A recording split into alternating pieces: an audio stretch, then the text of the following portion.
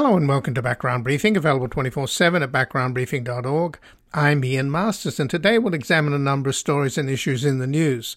We'll begin with the collusion between the right-wing Supreme Court majority and the far-right phony front groups claiming to represent popular interest groups, but are more often than not a wealthy individual and a few activists for hire who bring the cases that Roberts and company want to rule on, which are funded by dark money from one or another of Leonard Leo's front groups, which helped fund the Republican state's attorney generals who were behind killing the student loan relief, the front group supporting the lying Christian web designer's victory for anti-gay bigotry, and the phony Students for Fair Admissions front group that brought the affirmative action case to the all-too-eager justices to rule on.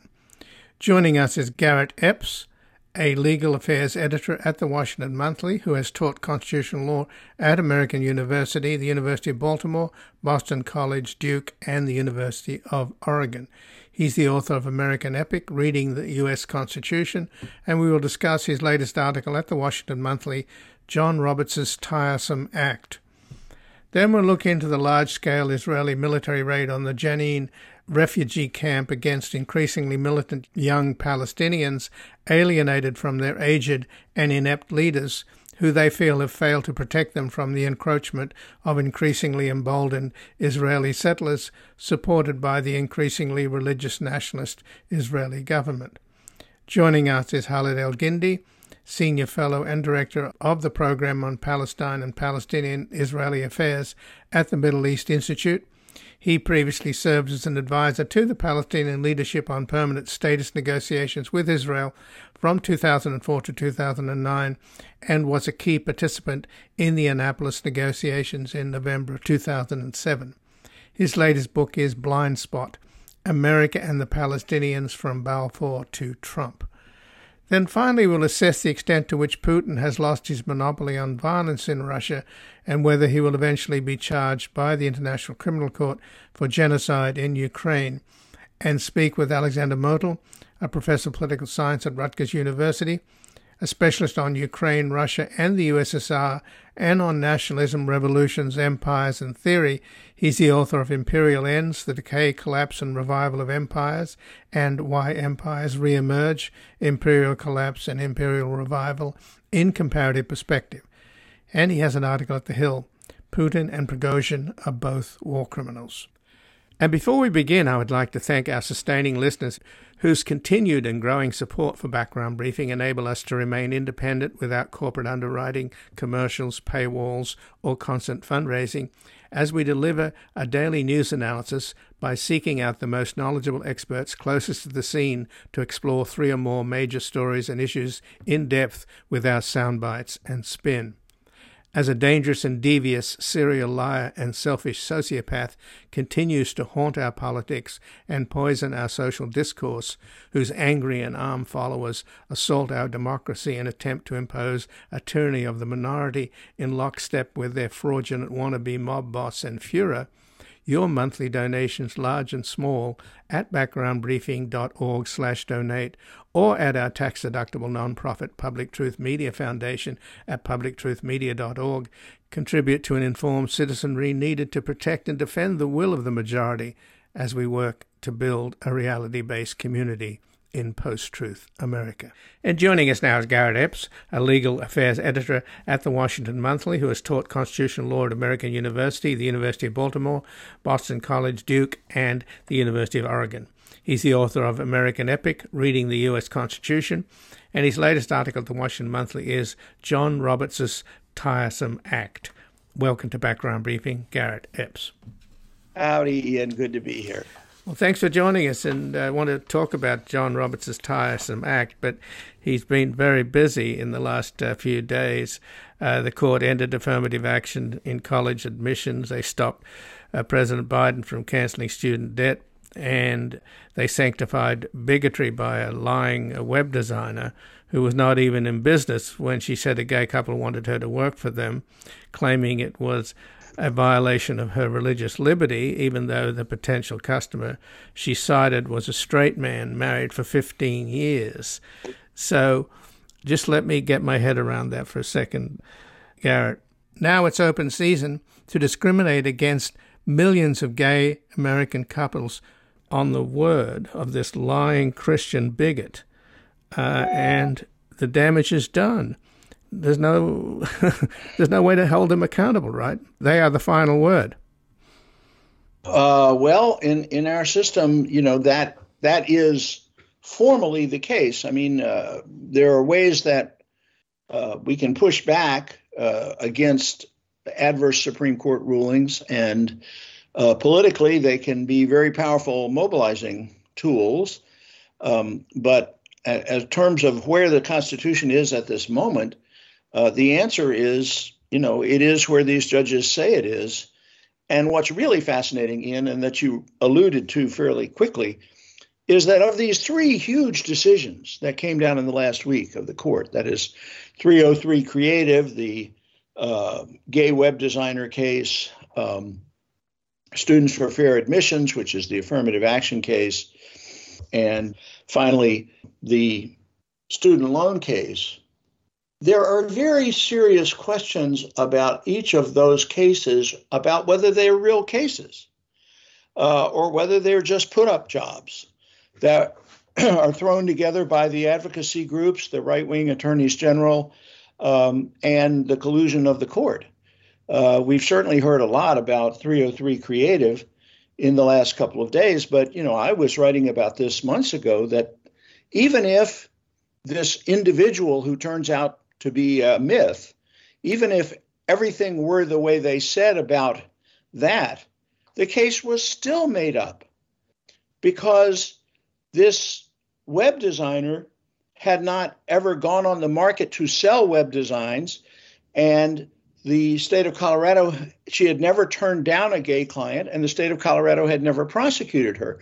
So she came to the court and said, I might want to do wedding websites. Those seem like a good thing to do, but I'm terribly worried because if I do, then maybe a same-sex couple will come along, and I happen to religiously object to that. And if I tell them I won't do it, then they may complain to the Civil Rights Commission. And if they complain to the Civil Rights Commission might enforce something against me, and that would just be terrible. It's a little bit like claiming that, you need your street cleared because otherwise a safe might fall on your head. It was a phony UFO case. might land, yeah. Yeah, it was a phony case from day one, and the fact that there are additional falsehoods in the record doesn't surprise me one bit. All of these three cases are put-up jobs.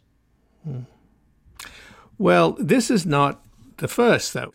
There's a system here. There's a history of put-up jobs. If you go back to Citizens United, that was this character, David Bossie, who was fired by Dan Burton, the Republican chair of the committee that Bossie was working for.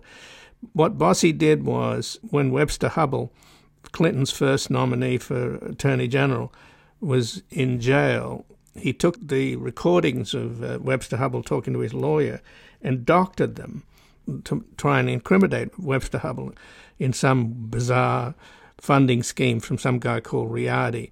And when Webster Hubbell said, in reality, he turned that into Riardi, it was even too much for Dan Burton. They fired David Bossie. So this is the kind of guy he is. And he makes some bogus documentary about Hillary Clinton, a tax job on her. And then the Supreme Court decided, we have to take this one up.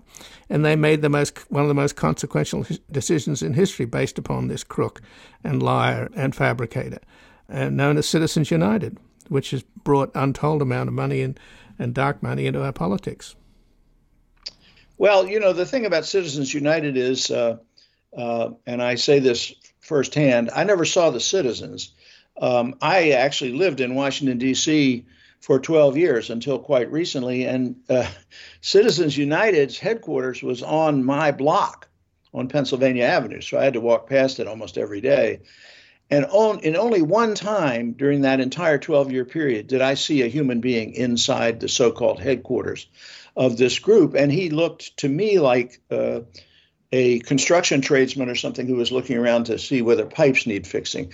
There is no Citizens United. There's no citizens in Citizens United. There were no students in Students for Fair Admission. there are certain advocacy groups and certain conservative advocates who are known to the majority of the court who contrive these cases in order to get the results that they want. We all know the names of these groups. They're the Alliance Defending Freedom or the Beckett Fund for these various religion cases, Citizens United, others like that. And everybody knows what's going on. Other parties challenge, the standing of the case, and the court blows past it if they want to, because they want to get to a certain result. And the result is that you have cases decided without any facts, any genuine facts surrounding them, which permits the conservative majority to write insanely broad decisions. Well, in the broadest sense, though, this is the usurpation of power from the judicial branch overruling both the legislative and executive branch, because these decisions from this court, particularly these latest decisions, show that the ultra-right majority on the Supreme Court, they're looking for and using whatever tool they can come up with to invalidate what they don't like. I mean, these are policies they don't like. And democratic government is not supposed to work that way. The unelected justices aren't supposed to be able to, at whim, veto policies they don't like. That's not the way the system is designed, is it? Their idea is that the decisions have to comport with the law as opposed to them deciding whether they like the decisions or not. Well, this has been a conundrum throughout American history, and the best results that have come out of the court have been when the court is careful to undertake cases that have facts and try to conform the decision they're making to the facts. That's what judges are supposed to do.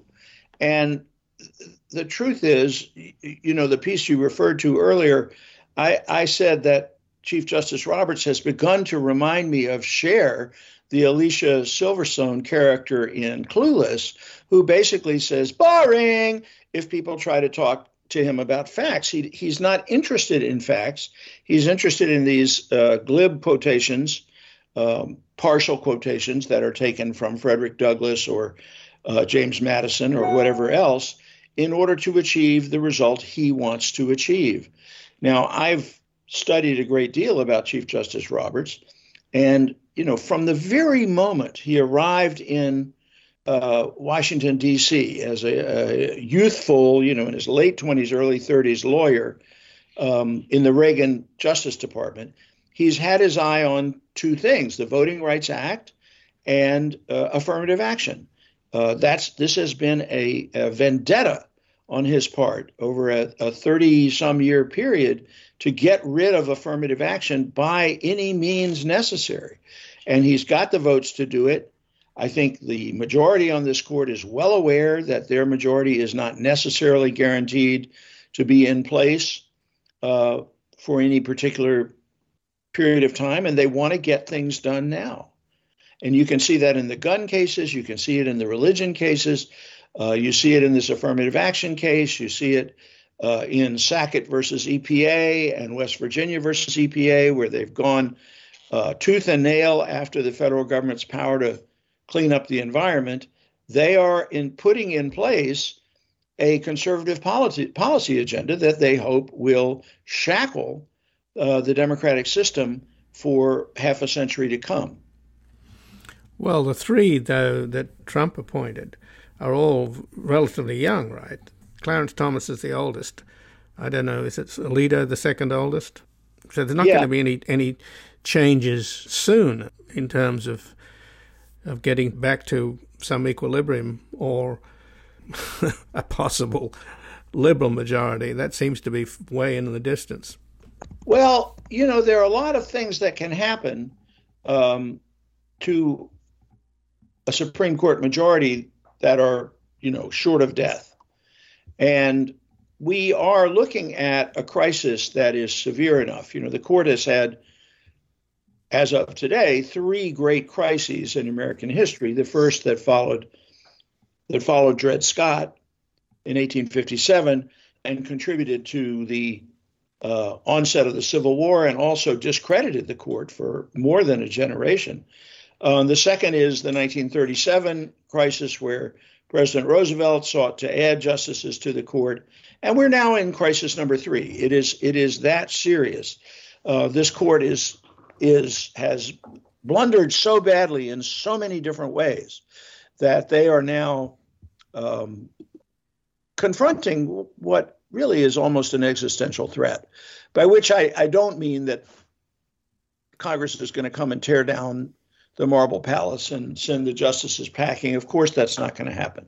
But the court's role in American history and American politics has changed, has waxed and waned over the years. And there's real danger to this institution. They are running it into the ground. Well, we've talked about Citizens United a little while ago, Garrett, and the dark money that Leonard Leo has been pouring into choosing these judges, both on the federal bench and on the Supreme Court. He's basically got pretty much all of the 6 right-wing majority appointed, and before that Scalia. And that's just one man, and he's got unlimited amounts of money. And interestingly enough, his fingerprints are on all of these cases that just came down in the last few days. The Attorney General's organization, they funded that. They're the ones that brought the case stopping the cancellation of student debt. Affirmative action, that phony, Students for Fair Admissions, whatever it's called, they funded that. And also they funded these political activists in Colorado behind this lying Christian woman. Well, let's not stop there. They're funding the justices, we've discovered. This is why I'm describing this as an existential crisis, is that the court, I like to say the court may be suffering multiple organ failure. They are doing a very bad job as judges. These are very poorly done opinions. Never mind what you think of the result. It's almost like they're sort of saying, come on, we don't really need to go into this. We think it. The court has got no ethics provisions. They're resisting ethics provisions as strongly as they can. And we are learning more and more each day about the influence of these, not just Leonard, but all of these wealthy billionaires who've brought their firepower to bear on the court, with Alito's luxury trips to Alaska, with Thomas's $100,000 trip on the super yacht to Bali.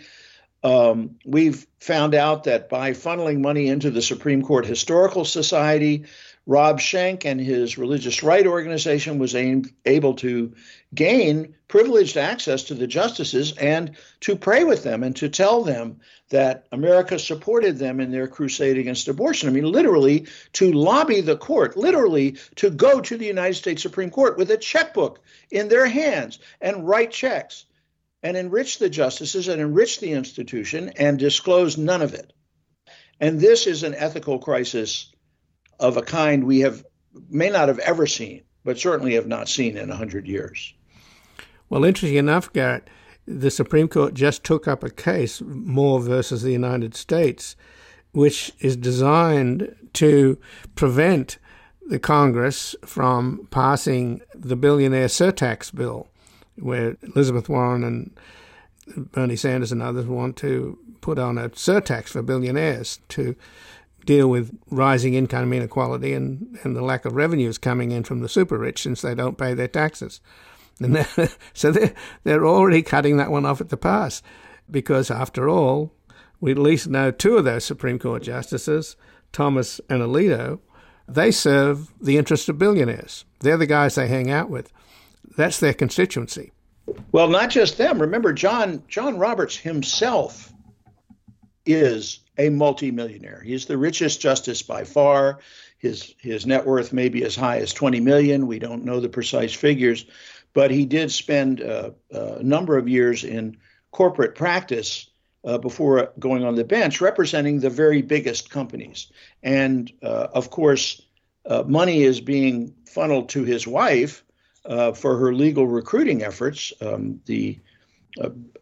Certainly nobody wants to say that a justice's spouse can't work, but on the other hand, this amount of money seems disproportionate to the value of the service that Mrs. Roberts has been providing. And the same is true with Ginny Thomas, who's been getting money funded to her, explicitly disguised, false declarations being made about the source of this money in order to enrich the justice.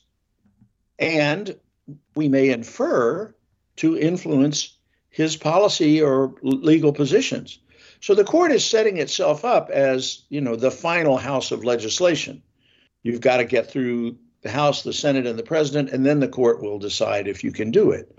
They are not in a position to maintain this role in our government. They lack the credibility. They are losing credit every day with the public. I never thought I'd see a time when the court's polls were this low. And, I have to think, and I've spent a lot of time researching this and thinking about it, I have to think that basically what has happened to the court, basically how this majority has lost its way, is that in 2001, the court decided Bush versus Gore and decided we, the majority of this court, will tell you who your president is and whom you may elect as president. And that was a bad mistake. But what's worse is they got away with it. What's worse is that it didn't affect public perceptions of the court. What's worse is that the public opinion surveys still continued to show the court as being the most credible branch of the government. And at a certain point, I think, consciously or unconsciously, these people just decided anything goes. We can do anything we want. We have the power. This is our chance. We're going to lock this in for generations to come. I don't think it's going to work, but I think the results are going to be very negative for everybody. Well, Garrett Epps, I thank you very much for joining us here today. I appreciate it. And it's always a pleasure to talk to you. Well, thank you, Garrett. And again, I've been speaking with Garrett Epps, who's a legal affairs editor at the Washington Monthly, who's taught constitutional law at American University, the University of Baltimore, Boston College, Duke University, and the University of Oregon. He's the author of American Epic, Reading the U.S. Constitution. And his latest article at the Washington Monthly is John Roberts' Tiresome Act. We're going to take a brief station break and back look into the large-scale Israeli military raid on the Jenin refugee camp against increasingly militant young Palestinians alienated from their aged and inept leaders who they feel have failed to protect them from the encroachment of increasingly emboldened Israeli settlers supported by an increasingly religious nationalist Israeli government. From the war against disorder, from the sirens night and day, from the fires of the homeless, from the ashes of the gay, democracy is coming to the USA.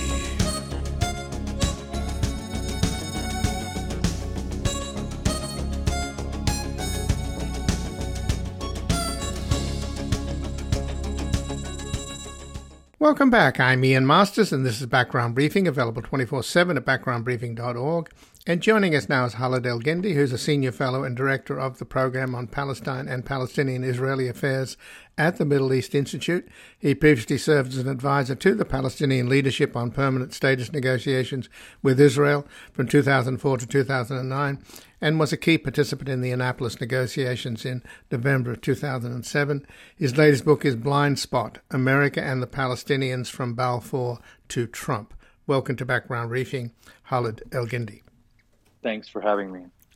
So, Khaled, what is the objective here with this Israeli military raid on the Palestinian refugee camp in Jenin? So far, 8 Palestinians have been killed, including 3 children, and airstrikes have hit homes, a theater and a mosque. The internet's down, electricity and water supplies are cut off, and people have been evacuated out of the refugee camp.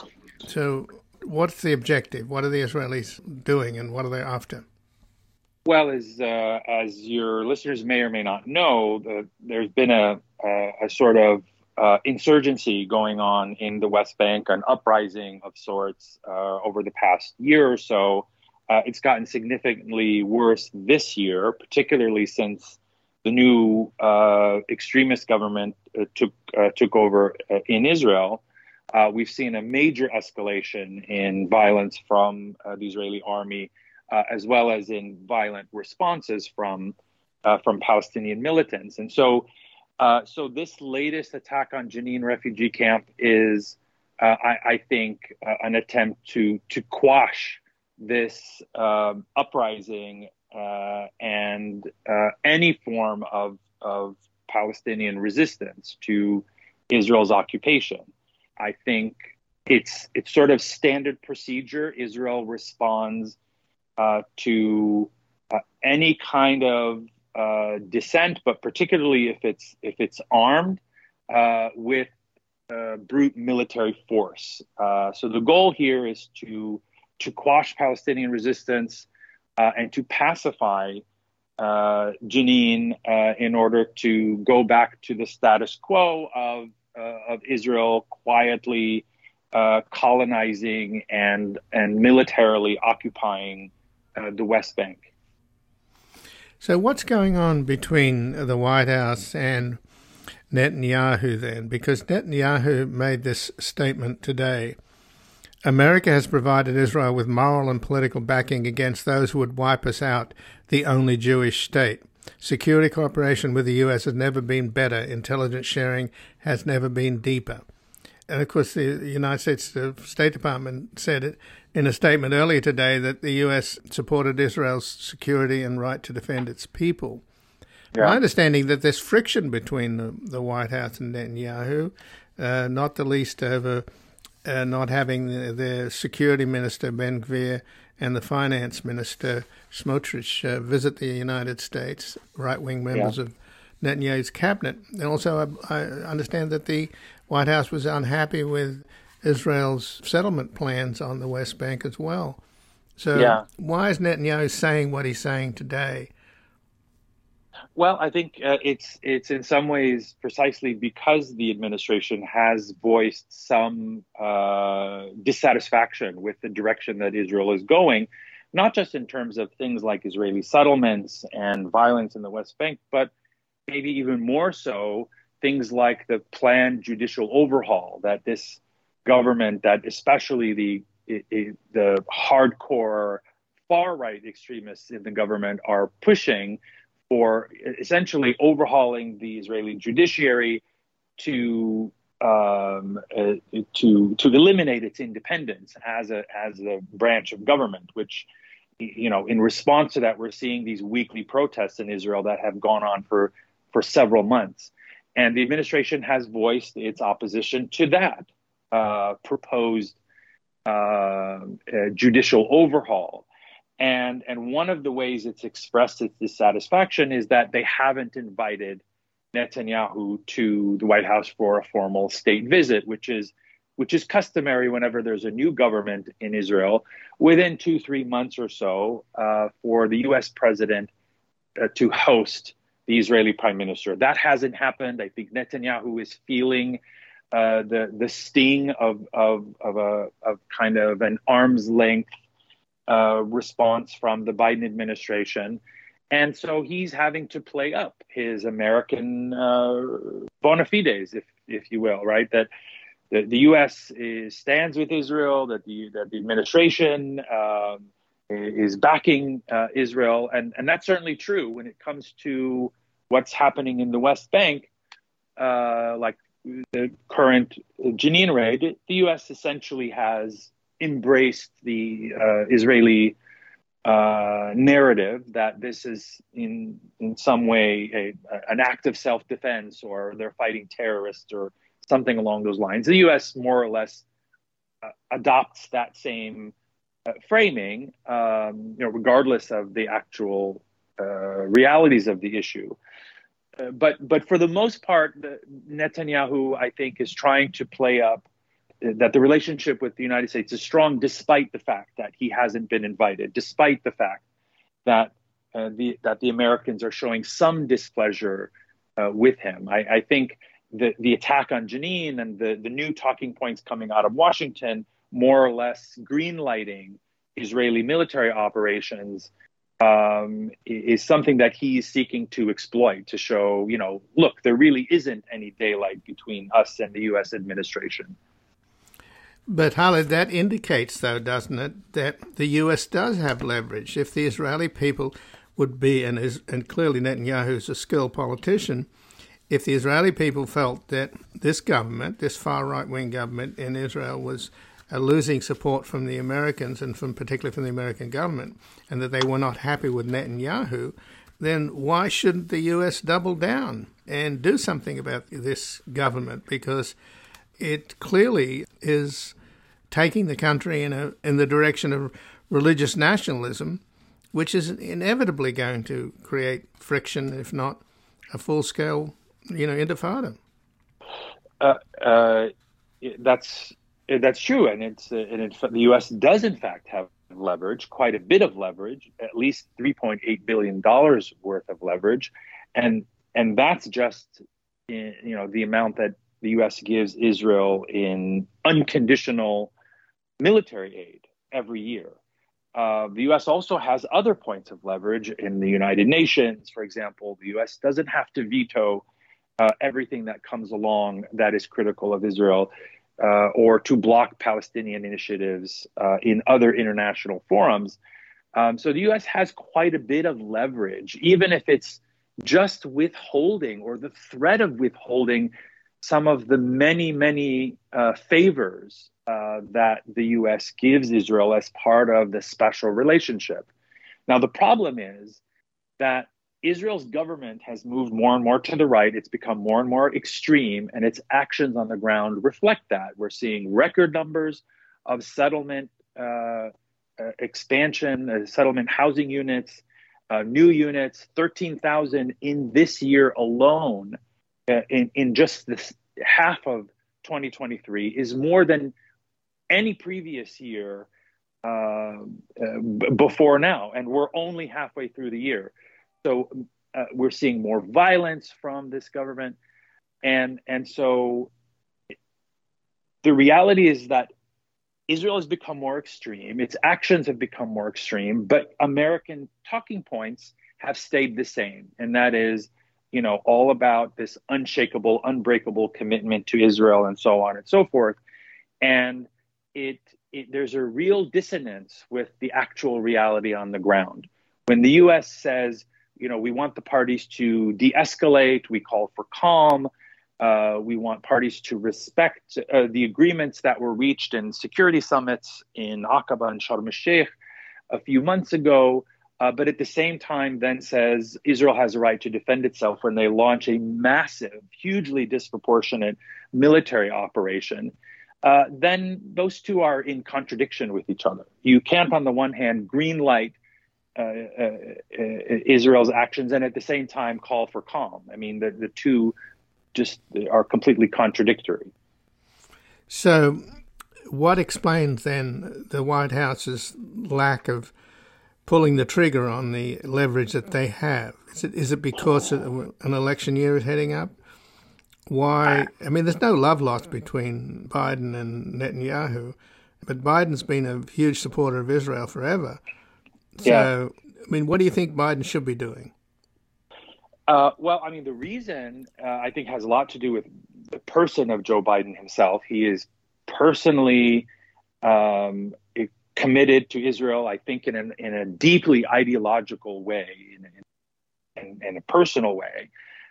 Or I think he's committed to an Israel that doesn't really exist anymore and maybe never existed. I think he has a very romanticized personal attachment to Israel. So that's part of it. It's personal and ideological. Domestic politics is certainly another part of it.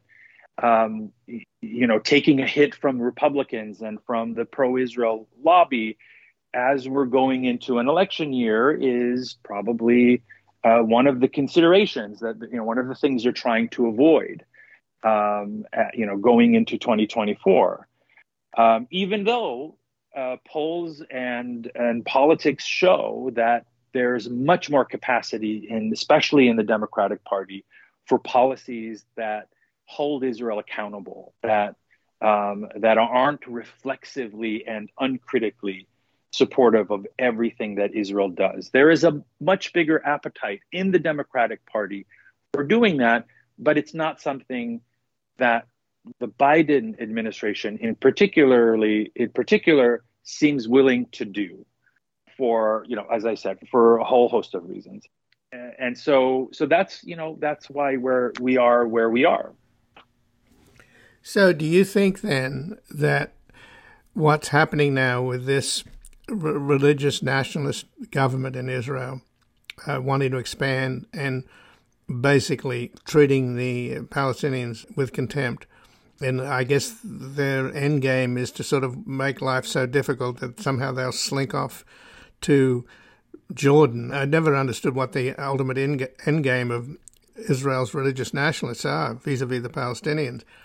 But as they turn up the heat and as young Palestinians become more and more frustrated and feel that the situation is hopeless, particularly with their own aging leadership that seems to be out of touch with young Palestinians, is another intifada inevitable?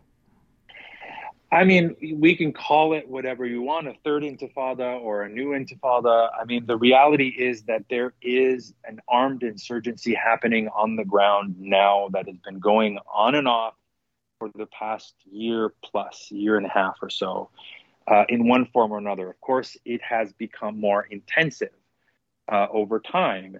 And it's different from previous, from the first intifada of the late 80s and the second intifada of the early 2000s, in a whole host of ways. But there's no question that there already, there is an armed rebellion that is happening. And so we call it an intifada or not, it doesn't really matter.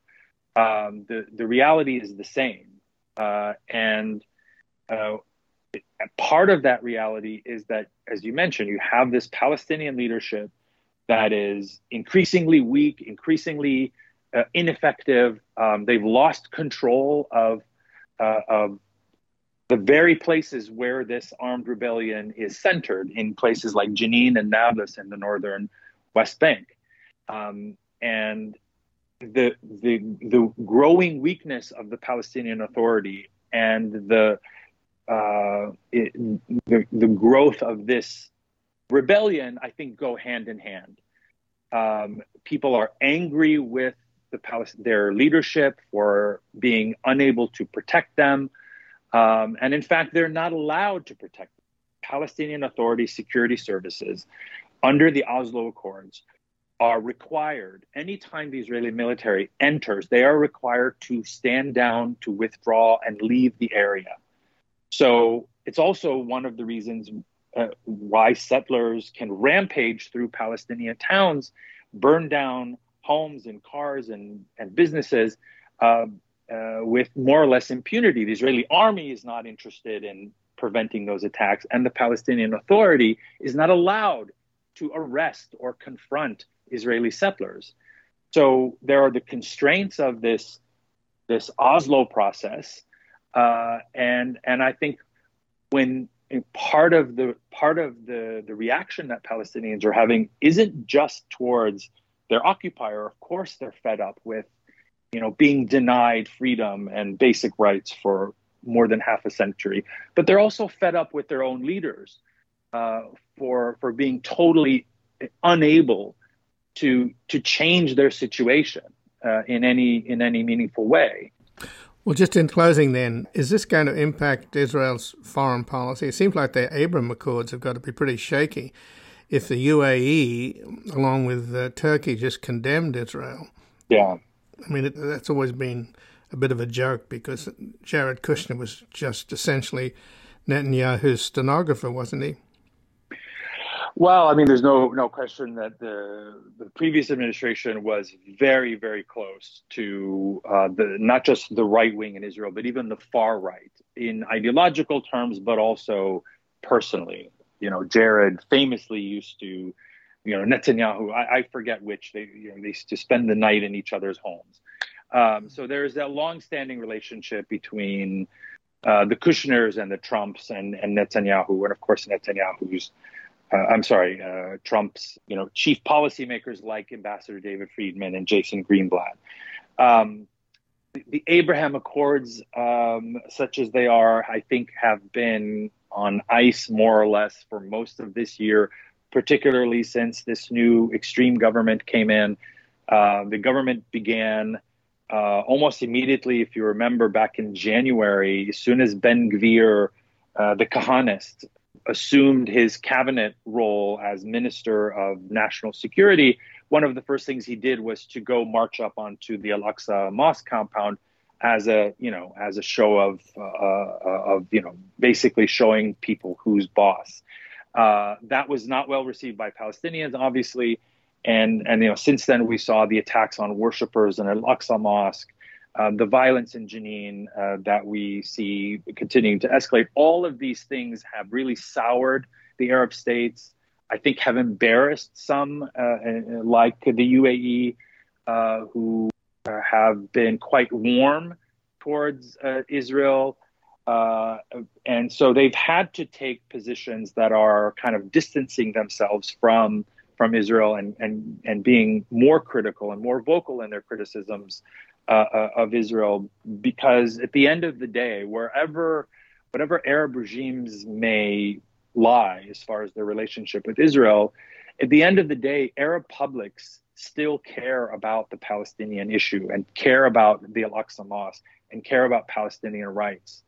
And so on some level, Arab leaders need to be responsive to that, even though the vast majority of them are, dictators and authoritarians. Well, Khaled Elgindy, I thank you so much for joining us here today. Oh, you're welcome. And again, I've been speaking with Khaled Elgindy, who's a senior fellow and director of the program on Palestine and Palestinian-Israeli affairs at the Middle East Institute. He previously served as an advisor to the Palestinian leadership on permanent status negotiations with Israel from 2004 to 2009 and was a key participant in the Annapolis negotiations in November of 2007. His latest book is Blind Spot: America and the Palestinians from Balfour to Trump. We're going to take a brief station break back, assessing the extent to which Putin has lost his monopoly on violence and whether he will eventually be charged by the International Criminal Court for genocide in Ukraine.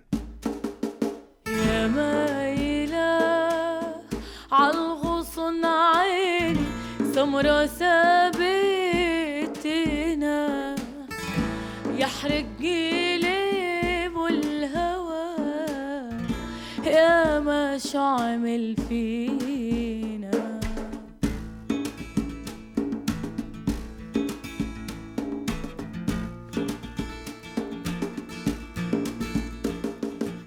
Welcome back. I'm Ian Masters, and this is Background Briefing, available 24/7 at backgroundbriefing.org.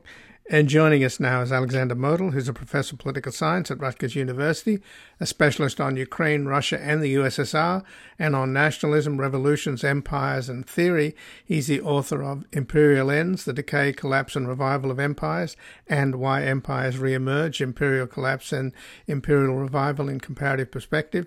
And he has an article at The Hill, Putin and Prigozhin Are Both War Criminals. Welcome to Background Briefing, Alexander Motyl.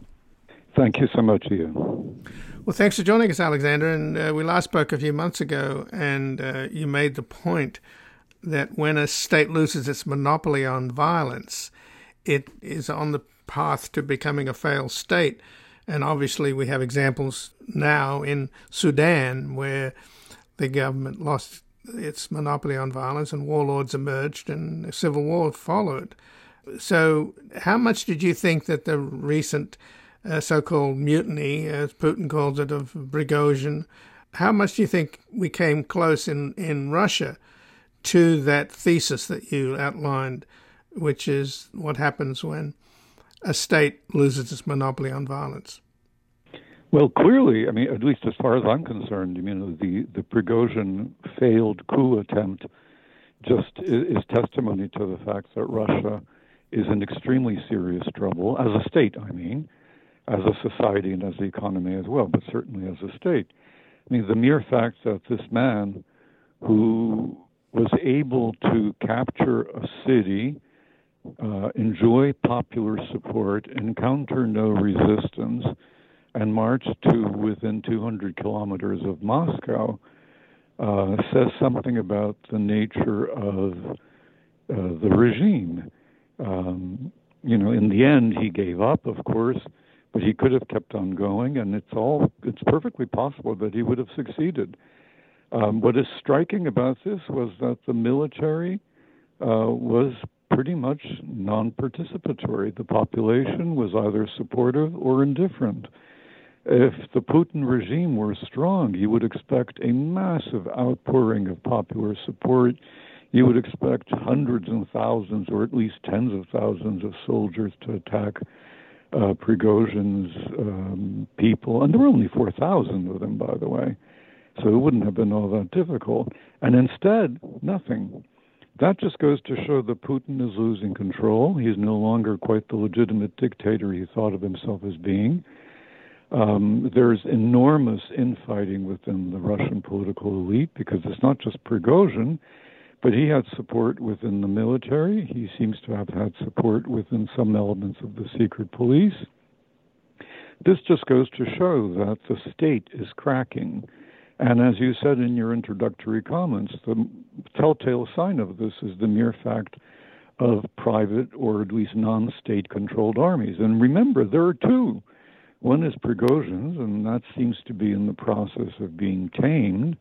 But there's another one, namely that of the Chechen leader Ramzan Kadyrov. He has something like 10,000 soldiers. Now, he says he supports Putin thus far, but you can easily imagine that if things were to spin out of control, his support would dry up, and he would use those soldiers in order to advance Chechnya's interests.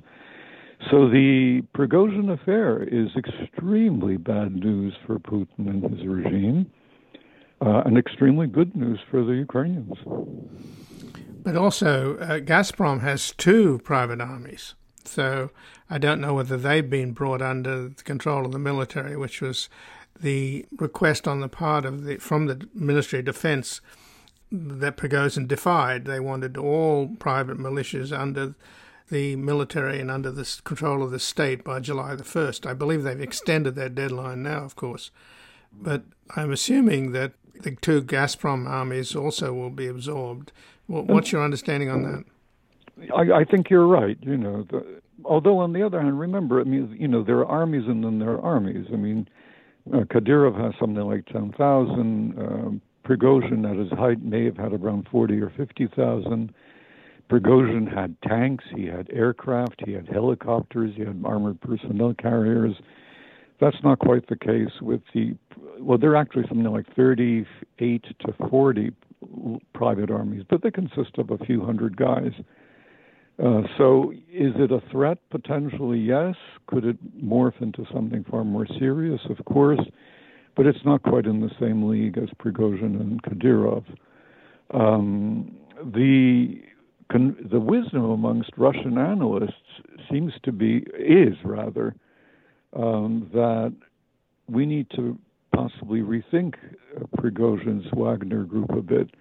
Because, yes, on the one hand, juridically, they're a private military corporation. That's the term, company rather. That's the term in Russian.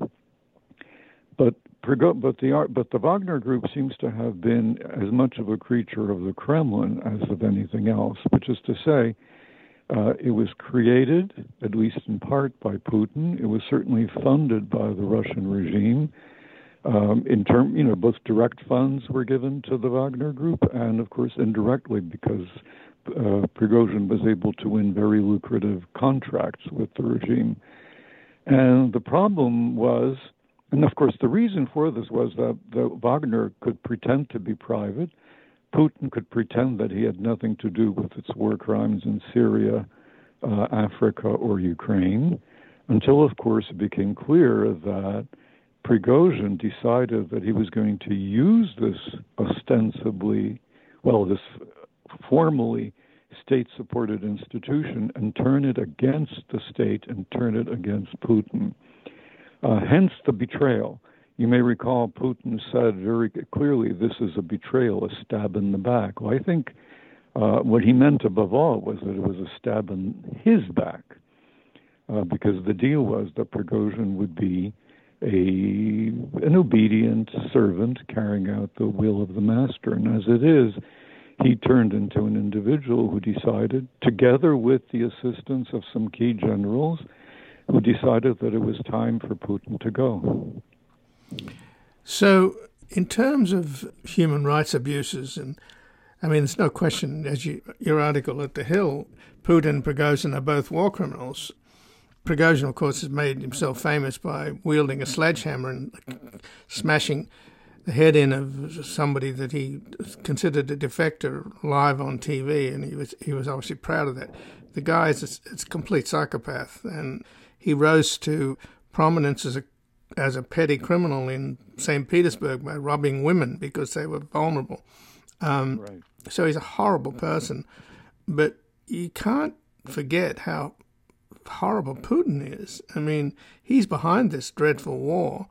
And my understanding is that the FSB has these roaming death squads that go through particularly the areas that the Russians capture, and they have a couple of psychopaths with them to do the actual executions, and they just select a whole bunch of people, men, women, and children, and kill them. And, you know, we know that the U.S. thinks there's about 42,000 civilians have been killed in Ukraine, but the number is a lot higher. So will we ever get an accounting of how much blood Putin has on his hands in terms of killing civilians? Well, once the war ends, and, you know, let's assume that happens relatively soon, then, of course, experts from all sides, again, I'm assuming that the Russians will lose, experts from all sides can sit down and look at the numbers, look at demographic statistics, census statistics, and things of that sort, and actually come up with reliable figures. I mean, it's clear that 42,000 is much too low. That may be the number of civilians who were killed in Mariupol alone. And then when you add, you know, the 5, 10, 15, 20 that are being killed on a daily basis, that's already, you know, multiply that by 16 months, and you get a fairly impressive figure. And that's just what we know. There may be hundreds, there may be thousands buried under the rubble. There are certainly people who are going to die as a result of the illnesses they contracted, of the mistreatment they had, and so on. So, you know, we're still far from establishing the exact death numbers. We do know that they are very high. Let's say somewhere between 50 and 100,000. We also know for sure that these civilians were targeted intentionally. I mean, they weren't just collateral damage caused by missiles that happened to strike hospitals, kindergartens, theaters, or apartment buildings, but were really intended to strike something of military value. No, the Russians, virtually from the very beginning, have been targeting civilian targets. So there's no question, in my mind at least, that this is a mass murder that is being intentionally committed against a population that is innocent and whose only crime is to be Ukrainian, and that qualifies as genocide. So, will Putin will he have an appearance in The Hague? That's actually perfectly possible. Now, of course, if he manages to flee the country before he's deposed, then he's likely to wind up in North Korea, China, or Iran, and then God knows what will happen to him there. But if he's deposed and remains alive, whoever deposes him, and this is as likely to be someone on the extreme right as on the Democratic left, whoever deposes him will very likely use him as a scapegoat for all of Russia's and its army's crimes. And it'll be a very convenient scapegoat, because then people will say, well, hey, I didn't do this. I didn't know.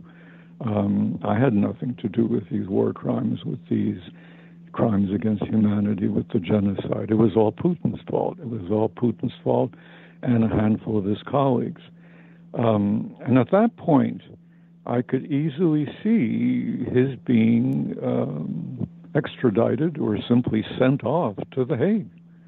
That's perfectly possible. He knows that, by the way, as do his key propagandists. On a number of occasions, they've said, you know, hey, if we lose this thing, we're going to wind up at The Hague. So that's a palpable fear. And it's one that's likely to become a reality when the Russians lose and or when Putin is deposed. But a lot of analysts fear that when Putin is deposed, there'll be an even more right-wing nationalist along the lines of Prigozhin that will take over, or Patrushev or somebody like that. So will it be out of the frying pan into the fire? Well, first of all, it's not necessarily the case that they will win, whoever wins, because, remember, there are roughly three groups competing for power. You've got, let's call them the Democrats, who aren't exactly a bunch of Casper milquetoast. I mean, they do have support amongst the urban, educated, professional population. You've got the extreme right wing. Those are the bad guys. They probably have support of about 10-15% of the population, and not necessarily in the cities that matter, rather in the small towns, villages, and countryside, the provinces, in other words. And then let's call them the forces of law and order, sort of the people in between. My own sense is that it's not, we shouldn't assume that the bad guys will win. It could be the bad guys, but it could just as easily be the good guys or the semi-good guys, sort of the forces of law and order. So that's point number one. Point number two, the question is, which of these groups, imagine, let's engage in an intellectual experiment, which of these groups would be able to establish a stable government, stable regime, satisfy the population, provide butter to the population and presumably guns, which would have legitimacy, which would have the support. Well, one thing we can probably say with complete certainty is that it ain't going to be the right wing. They might have the fanatics, but they're highly unlikely to be able to deliver anything. Certainly not victory, and certainly not the economic goods. Quite the opposite is the case with let's call them the law and order crowd in the middle, and the Democrats. They're actually capable of delivering the goods with regard to those aspects. So if the bad guys come to power, I would bet, and again, I'm repeating the analyses of a number of Russian analysts whom I greatly respect, I would bet that they will be bad news, but it will be very limited. It will be limited to a few months, possibly even, well, maybe more than just a few months, but certainly no more than about half a year. And at the end, one of the other two groups, possibly a coalition, will then come to power. So Russia may still go through hell, but there is purgatory on the other side, and possibly even some form of a very flawed heaven. Well, I guess that's a little reassuring in terms of the world's largest nuclear arsenal, that the law and order people will eventually take over. But the idea of this 5,000 nukes in the hands of warlords and organized crime groups is pretty goddamn upsetting and frightening. So fingers crossed. And thanks for joining us, Alexander. It was my pleasure, Ian. And again, I've been speaking with Alexander Motyl. He's a professor of political science at Rutgers University, a specialist on Ukraine, Russia, and the USSR, and on nationalism, revolutions, empires, and theory. He's the author of Imperial Ends, The Decay, Collapse, and Revival of Empires, and Why Empires Re-Emerge, Imperial Collapse and Imperial Revival in Comparative Perspective. And he has an article at The Hill, Putin and Prigozhin are both war criminals. This has been Background Briefing. I'm Ian Masters, and I'd like to thank producer Graham Fitzgibbon and assistant producer Evan Green. To help us sustain this program into the future and ensure it remains free to all, please take a moment to support us by going to backgroundbriefing.org/donate or publictruthmedia.org, where you will find our non-profit Public Truth Media Foundation, where your tax-deductible donations, large and small, keep us broadcasting. And if you've missed any of today's programs or would like to explore our vast archives, you can find us at backgroundbriefing.org, where we include extended interviews searchable by topic and have made it easy for you to sign up for daily email updates that provide links to resources, articles, and books discussed on the program. Also, you can find links there to subscribe wherever you get your podcast, and we encourage your ratings and reviews on these platforms.